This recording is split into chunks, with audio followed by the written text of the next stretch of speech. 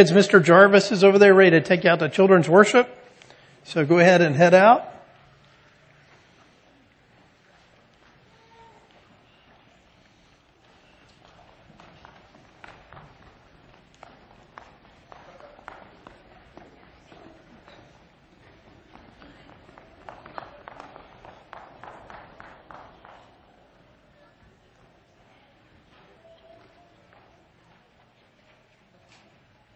Okay.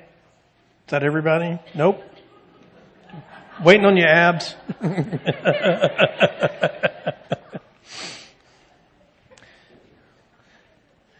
Okay, so as Kevin said, we're going to begin today this series on that a bunch of churches around Richmond are doing. It's a great way for us to express unity with with all sorts of churches across all sorts of denominations in the city. As you can look in the bulletin, there's all sorts of resources and that kind of stuff. And so just a couple of things to say up front. One is, what we're going to do on Sunday mornings is not going to answer every single objection and every single question, because that would be impossible. So, but we are going to talk about these questions, and you're going to have opportunities in groups, numerous groups, to be able to bring your questions and talk with other folks about this. So, I hope it's a helpful and good thing for us to do. I think it will be. It's a great opportunity for us to kind of think a little bit about what it is that we actually do believe. So today's question is the question on purpose. What's the purpose of life? And we're going to use 1 Corinthians chapter 7, verses 17 through 24 to help us begin to answer that question a little bit. That text is in the bulletin, and it's also up on the screens behind me. 1 Corinthians 7, verses 17 through 24. This is God's Word, and we should hear it and respond to it as such this morning. Only let each person lead the life that God has assigned to him and to which God has called him. This is my rule in all the churches. Was anyone at the time of his call already circumcised? Let him not seek to remove the marks of circumcision. Was anyone at the time of his call uncircumcised? Let him not seek circumcision. For neither circumcision counts for anything nor uncircumcision, but keeping the commandments of God. Each one should remain in the condition in which he was called. Were you a bondservant when called? Do not be concerned about it. But if you can gain your freedom, avail yourself of the opportunity. For he who was called in the Lord as a bondservant is a freed man of the Lord. Likewise, he who was free when called is a bondservant of Christ. You were bought with a price. Do not become bondservants of men. So, brothers, in whatever condition each was called, there let him remain with God. So, over the last month, I've spent an awful lot of time with my dad, and one of the things that I've always known about my dad is that he really likes breakfast. That's his favorite meal of the day, and so I've gone to Cracker Barrel more in the last month than probably my whole life. So he loves Cracker Barrel. He likes he was eating Uncle Herschel's breakfast. That's on the menu, and now he's eating the fall fried special, which I had with him on Tuesday morning, as a matter of fact, and it was as advertised. It was really good, actually. I'm like, why don't I go to Cracker Barrel more often? So one of the things that if you've never been to Cracker Barrel, you won't understand this, but one of the things that you know when you walk into a Cracker Barrel is the walls are covered with stuff. I mean, usually like old stuff, right? Like tools and all of that. So, and weird pictures, kind of scary pictures. I didn't like the pictures, but one of the things that we were there one day, and a couple of my kids were with us, and we were looking around at the stuff on the walls, and my dad knows what all of these things are. He knows every tool that's ever been made. And so we were looking at one thing that was on the wall, and I asked my son Guy, I'm like, do you know what that is? And he's like, I have no idea what that is. Never seen anything like that before in my life. And I said, well, your Uncle Brad and I planted a 10-acre field of corn with that thing one time. It's a corn planter. And he was like, really? Because it's a thing with two handles on it that you go like this, and it's got a little bucket on it. And as you work it like this, sticking it in the ground, it makes the seed drop through a little slot into the ground. So now ours was broken. Of course, everything on our farm was broken growing up, and I think it was broken on purpose because my brother stuck the thing in the ground and I dropped the seed down the little chute. And I think my dad did that on purpose so that both of us would have something to do on this project, right? So as we looked around the room and we were describing what all these tools were, my kids were like, I would never guess that that's what that's for. I would never guess that's the purpose of that. It would never occur to me that that is what you would use that particular thing for, right? So one of the things that is so interesting about life is that we believe, all of us believe, that things have purposes, that they exist for a reason. Go ahead and put my notes up, Becky. So that whatever, whether it's a tool, whether it's a person, whether it's a cat or a dog or whatever, we like to think of things as having a purpose, having a point, having a reason for being here. And so one of the things that is probably one of the most important questions we could ever ask ourselves is what is the purpose of life? But even more than that, what's the purpose of my life? What's my purpose? Why do I exist? Why am I here? Right? And so one of the things that is profound about that is that every human being at some time or another asks that question. And there's all sorts of answers that we give to it, but the Bible's very clear about what the answer is. And if you are a longtime Presbyterian, the answer to that question's in the front of the bulletin. Did you look at it? What's the chief end of man? What's man's big deal? What's he here for? To glorify God and enjoy Him forever. So I can sit down now. Then we've answered the question. That's our purpose, right? I mean, really, what a great thing and a great summary of what life is all about, right? So the thing about it is, though, what I think for most of us, what happens to us when we ask this question is we're thinking about something else. Now, when you think, does my life have a purpose? Usually what we can do, people like us, people in our condition, tend to confuse that question of purpose with vocation, with what it is that you do. Now there's a difference between what one's purpose is and what one's vocation is, what one does, right? And so one of the things that I spend a lot of my time talking to folks about is trying to figure out what kind of work they can do, what they can give their lives to, what they can spend their time on, right? So you may be thinking this morning that your purpose is to be a mom, or your purpose is to be a dad, or your purpose is to be an accountant, or your purpose is to sell real estate, or your purpose is to sell cars, or your purpose is to drill teeth, or your purpose is to operate on hearts or hands or whatever, So that's one of the things that we think about. And that's something that's valuable, and that's something that's important. You may be thinking this morning that what we're going to talk about then about purpose is to give you a sense of where you can have the best purpose that's just suited just for you, right? So one of the ways that we tend to think about this is that we all hope that our vocation, that is what we do, operates at the intersection of our gifts, the things we're good at, right? And our passions, the things we love. Boy, wouldn't that be awesome? If that's what you did every day that you went to and you did that. Some of you do that. And that would be a great, that'd be awesome. The problem with that is if that's all you're shooting for, you're shooting too low. Because you're built for more than that. Even the optimal job where you're doing something every single day that you're good at, and it's not only something that you're good at, but it's something that you love doing, that gives you energy, that gets you excited doing it. That sounds like that would be heaven, when in fact, it's far short. Because one of the things that you have to see about this is that purpose has to transcend doing. Purpose has to be more connected to being than to doing. For instance, you may look at me and you may think, what Steve's purpose is to pastor Weston Presbyterian Church. Steve's purpose is to preach. Well, the problem with that is, what will my purpose be when I lose my voice?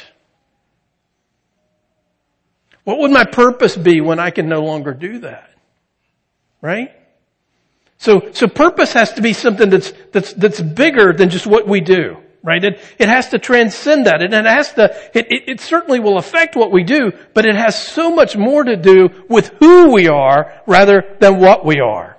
Right? And so as you think about that, don't get too confused about thinking that what you're going to find out as you ask God what your purpose is that He's going to dangle a great job in front of you, and you're going to find it, and it's going to be awesome. Because the point is so much bigger than that. The baby in the womb has a God-given purpose.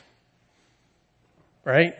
The old person, the invalid, who can't work any longer, still has purpose. Right? So do you understand what I'm getting at here? So you got to get bigger and what a cutie. Look at that. I wish, Allison, what are you doing with a baby? Anyway, okay, you're sitting with Lisa. I see now. Sorry, I got distracted. That's awesome. Anyway, so purpose has to be something that's bigger. And if God gives every human being a purpose, then regardless of your able-bodiedness or your able-mindedness or whatever, you have a purpose. And God created you for that.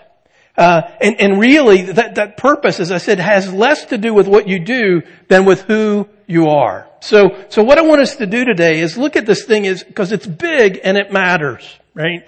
Now I'm not going to answer all your questions, and if you're totally skeptical about everything, then you're going to have to go to Kevin's group and pin him to the wall with all the questions. But what I am going to tell you today is and challenge you to do is to think about the dissatisfaction that you experience with giving yourself and finding purpose in all of these things that are around you.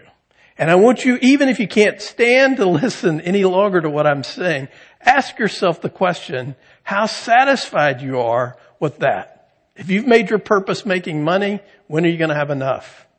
If you've made your purpose finding the perfect relationship, how's that working out for you? If you've made your purpose in life having the perfect yard, what do you think about the drought? Right? So wherever you are, whatever you're doing, at least ask yourself those questions. So I want us to do three things this morning. Let's look at the passage a little bit and see the source and the definition of our purpose. And then I want us to look at a few presuppositions behind this understanding of our purpose. And then let's look at why this biblical understanding of our purpose is good and freeing for us. Because the passage that we read this morning really gets at exactly what we need to see. The Apostle Paul wrote this to a group of Christians in the city in Corinth, in Greece, in the first century. And one of the things that he says in this text is, he tells us that our condition, what we're doing, what we're about, when we come to faith in Christ, while that may be very important, is not as important as our union with God through Christ, right? And by Christ. See what he says in verse 17. He says, only let each person lead the life that the Lord has assigned to him and to which God has called him. This is my rule in all the churches. And then verse 24. So brothers, in whatever condition each was called, let him remain with God, right? So that's one of the things that you have to see about this. What matters first and foremost about purpose is not what you're doing, but who you're connected to. Are you, as Paul says here, with God? Do you have a connection by faith to the one who made you, and as this text says, the one who bought you with a price, right? So what's also interesting about this text is it says that what matters is recognizing that I'm ultimately not in charge of my purpose. Note the word assigned. Only let each person lead the life that the Lord has assigned to him. Now, that might cause you some anxiety, right?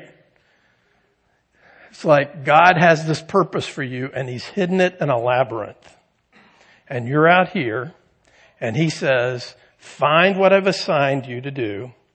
And as you go through the labyrinth to try to find it, he zaps you along the way if you go the wrong way, right? If that's your God and you think that's the way purpose works, get a better God.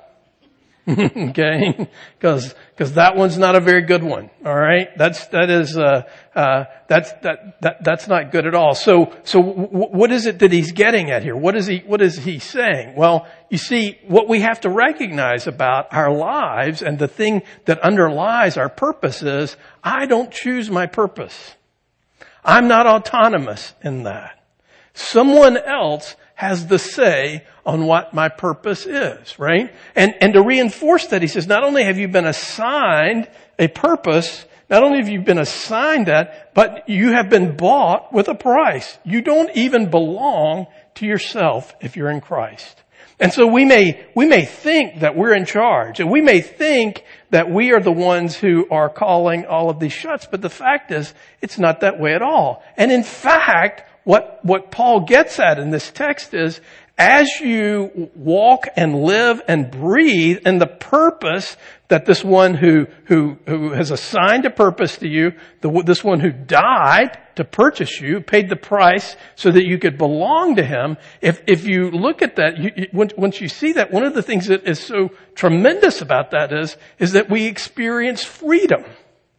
That is the pathway to freedom. That is the pathway for us to experience the fullness of the joy of what we were created to be.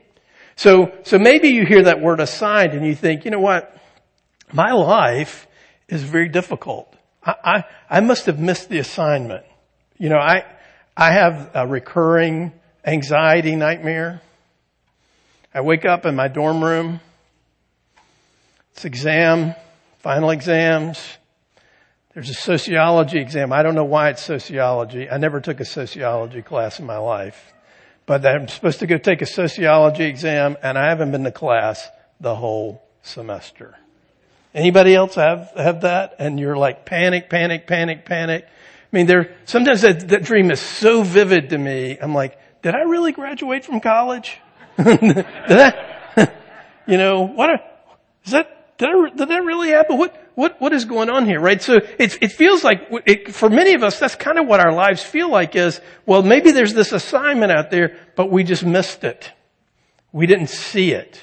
We didn't get it because how could my life, how can my suffering, how can my disappointment, how can my difficulties connect with the purpose that God might have for me? Well, here's the thing, and this is the thing that we have to see about this is that bigger than all of those things, more important than all of those things, than the things that you do, is who do you belong to? To whom do you belong? And once that becomes clear to us, then purpose becomes easy. Now, if you only belong to yourself, then purpose is going to wax and wane, and it's never going to be about anything bigger than yourself, probably. But if the purpose that you have reflects on someone bigger and something bigger, then purpose becomes this really beautiful thing, even in the midst of difficulty and suffering. Now, we have to get at a couple of presuppositions that are behind all this. Okay, so let me just say that we're presupposing that there's a God. There's a God.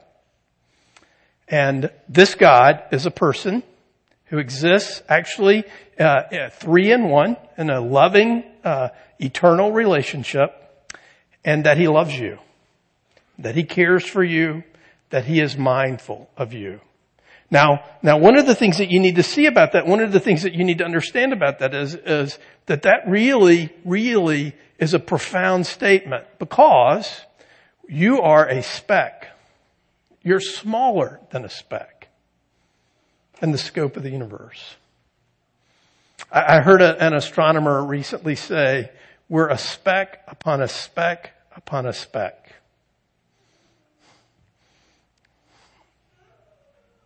Okay? That's a lot of specks, right?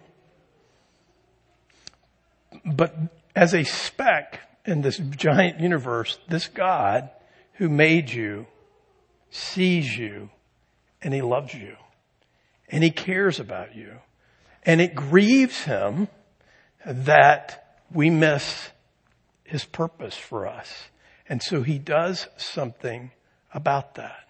So those are the presuppositions that Paul is writing from. And those are the things that are kind of behind what he's saying. You know, if I had been organizing these questions, there's one about, is there a God? And we're going to talk about that one in a few weeks. I would have done that one first, but I'm sure there's presuppositions behind why they did them the way that they did them. But anyway, those are some of the assumptions that we're going to make about this. But there's a couple of other assumptions too, and that is that the biblical view of people is that we are of immense value and worth.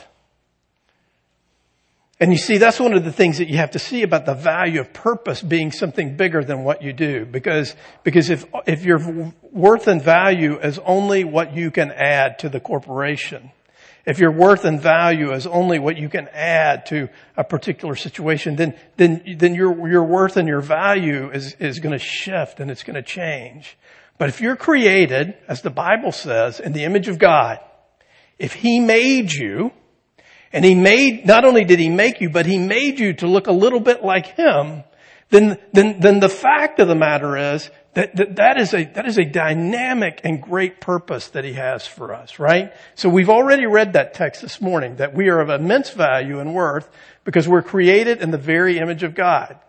Genesis 1:26 and 27 says, let us make man in our image. So God created man in his own image. In the image of God, he created him.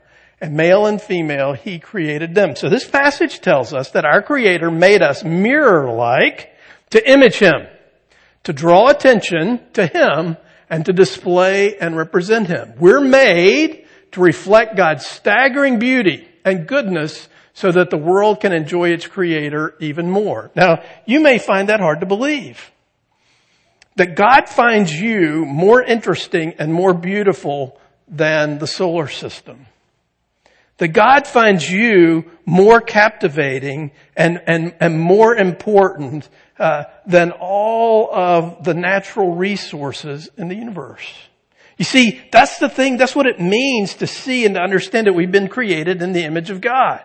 The constellations in the night sky are stunning. They too declare the glory of God, as does the rest of creation. But for all their dizzying, distracting beauty, the stars weren't made in God's image.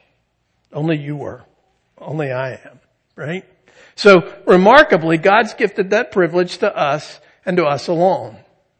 And so that is a pretty profound thing. And how does this work? How do you reflect the glory of God? Well, we just not celebrated, but we just recognized the 15th anniversary of 9/11.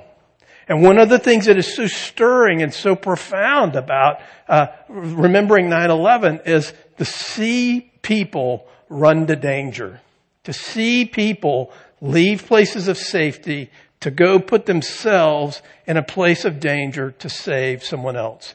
The reason why that's stirring is not just because it stirs us because of human ability or anything like that. It stirs us because it taps into something that we were created with. That taps into something. It reminds us of the God who made us. When we see sacrifice, when we see love, when we see beauty, those things speak to us not just because of what they are in and of themselves, but because they reflect to us the one who made us. And it stirs within us. It connects to that part of us that is created in the image of God, that sees and understands beauty and truth and sacrifice and love. That's why we resonate with that, because we were made to resonate with that.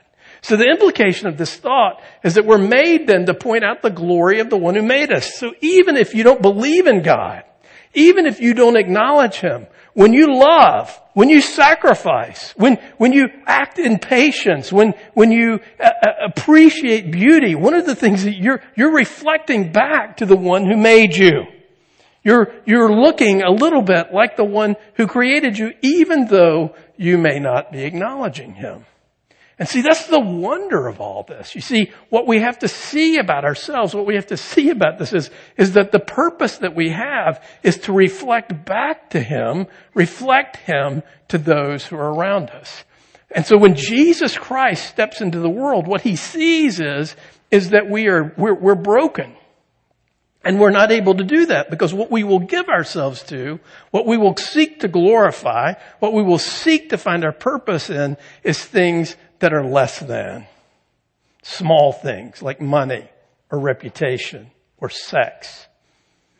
Those sorts of things. Those are the kinds of things that we tend to give ourselves to rather than the big thing, the big someone who made us and who redeemed us.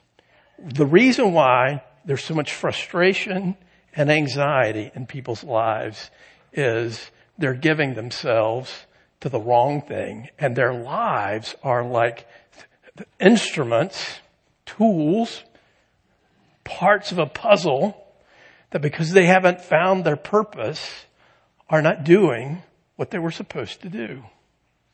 One of the sweet things that we experienced over the last few weeks was remembering funny things that have happened in our family. In 1968, I was alive then. My mom's dad was sick. He was dying. He was in the hospital. And so back in the 60s, as a kid, I was an 8-year-old, 9-year-old. I would go, but you couldn't go in the hospital. They wouldn't let kids in the hospital back then. They just, for whatever reason, they thought it was bad. You might freak out or whatever. And so we would take my mom to the hospital, and then my dad would be responsible for getting meals for my brother and I. And so we were laughing about all the fish that we ate and these weird steaks, fish steaks, mackerel steaks. You ever had a mackerel steak before? We ate a lot of mackerel steaks when my grandfather was sick. But the other thing, right outside of Presbyterian Hospital there in Charlotte, was this Greek diner that my dad discovered. And the great thing about this Greek diner was that these great hamburgers with piles and piles of fried onions on them. So there's so many onions on them that we couldn't bring them inside the hospital to eat them because they stunk. But they were so good. So my dad would drop my mom off at the hospital. We'd go to the diner and we'd get these burgers. Well, the first time we did this, we got the burgers, we're in the car, and the burgers came. Back then, you could get a Coke in a 6-ounce bottle, a glass bottle, 6 ounces, but it had a bottle cap on it. Well, we had the Cokes, but we didn't have a bottle opener. So we're looking around the car. What do we got in this car to open these bottles? So I start to use my teeth. And he's like, I've spent so much money on braces. What are you doing? You can't do that. So I'm putting the bottle on the door handle, and I'm going to slap it like, no, don't do that. Don't do that. Don't do that. Now, I hope this doesn't offend you, but for Christmas in 1968, I got a cap pistol just like the one Marshall Dillon had on the TV show Gunsmoke. It's called a Fanner 50. And it looked like a pistol, and you did it like this to shoot. Well, I had it on me. Okay. And so my dad looks at my pocket and he sees the pistol sticking out of it and he says, give me that pistol. And so he takes the hammer on the pistol and he opens the bottle with it. Now it worked, but it also chipped the top of the bottle. And so I'm holding my Coke and I'm looking at these little pieces of glass that are floating in the bottom of the Coke. And my dad says, son, be careful when you get to the bottom of your Coke. There's There's a little bit of glass down there. You don't want to drink that glass.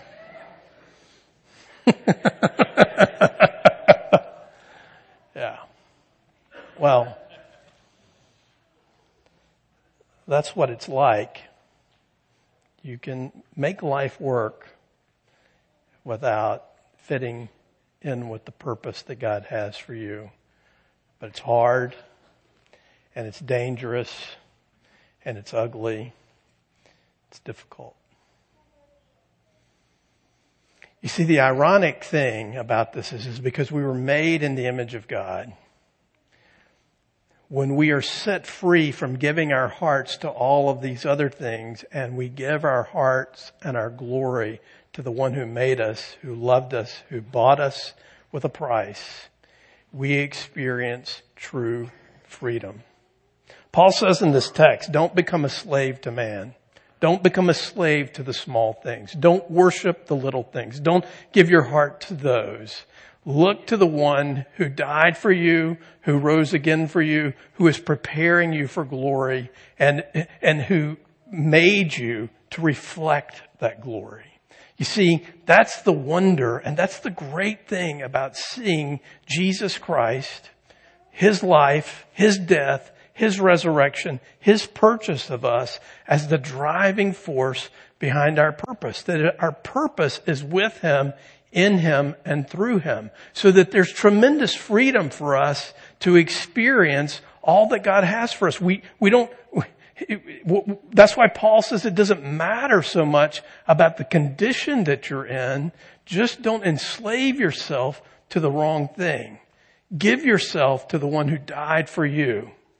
And His purpose in your life will emanate in glory and beauty and joy.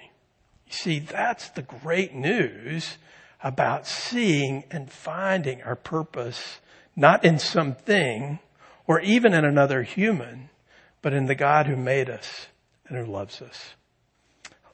Let's talk to Him right now. Lord, we come to You and we thank You for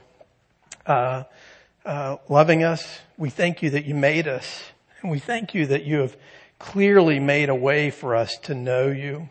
Forgive us for finding our purpose, finding meaning in life, and all these little things, all these small things. Forgive us for acting like we're autonomous and in charge.